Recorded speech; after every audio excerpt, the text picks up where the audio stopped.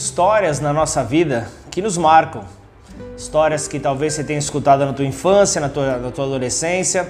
São histórias como a da Arca de Noé. A Arca de Noé é o tipo de igreja nos dias de hoje. Ela foi escolhida como refúgio para a salvação de uma família. E essa história, ela foi desenhada por Deus. E eu quero te apresentar um pouco dela nessa hora. Deus colocou cada detalhe. Por exemplo, no primeiro andar da arca estavam os animais, que representam as pessoas que vieram de fora da igreja, vieram de fora da presença de Deus, que ainda não estão libertas, ainda estão dentro da arca, mas ainda com velhos hábitos, ainda se alcoolizam, ainda fumam, ainda se prostituem, ainda mentem, ainda têm diversos problemas. Mas excelente elas estarem dentro da arca, excelente elas estarem mostrando o desejo por uma transformação. Não chamem pessoas assim de hipócritas, mas são pessoas que estão lutando contra a sua fraqueza. São pessoas que estão lutando contra as suas deformidades de caráter e por estarem dentro da arca mostram que buscam esta transformação para serem então agentes transformadores desta sociedade. A mudança que tanto desejam estão em pessoas assim, que sabem da sua fraqueza, que sabem da sua pequenez, mas diante de um Criador sabem que conseguem encontrar essa transformação. O segundo andar da arca estava armazenada comida.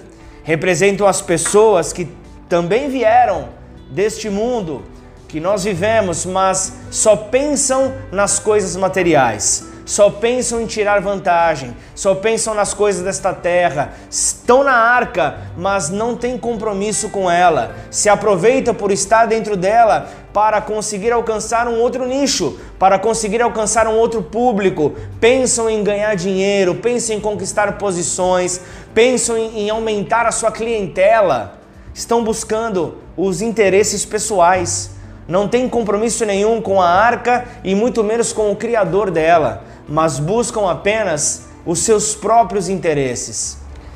No terceiro andar da arca estava a família.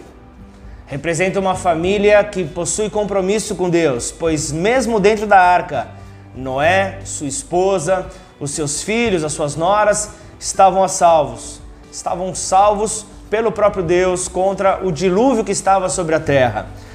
O que isso quer nos dizer? Que dentro da arca, mesmo com tanta dificuldade, com pessoas em transformação, com pessoas que não têm compromisso, ainda existem as pessoas que possuem compromisso com Deus, que possuem compromisso com a arca, que desejam o bem do seu próximo. Então, acredite, a arca é um bom lugar para você estar. A igreja é um lugar onde você pode sim encontrar pessoas de confiança, pode sim encontrar pessoas que possuem compromisso, que desejam a transformação daqueles que estão ao seu redor. E são pessoas que ainda passam por transformação, mas por possuírem compromisso com Deus, não desistem e continuam a lutar, e continuam a acreditar que tem saída, que há transformação. Então, eu queria deixar aqui algo para você. É triste afirmarmos, mas ainda existem pessoas dentro da arca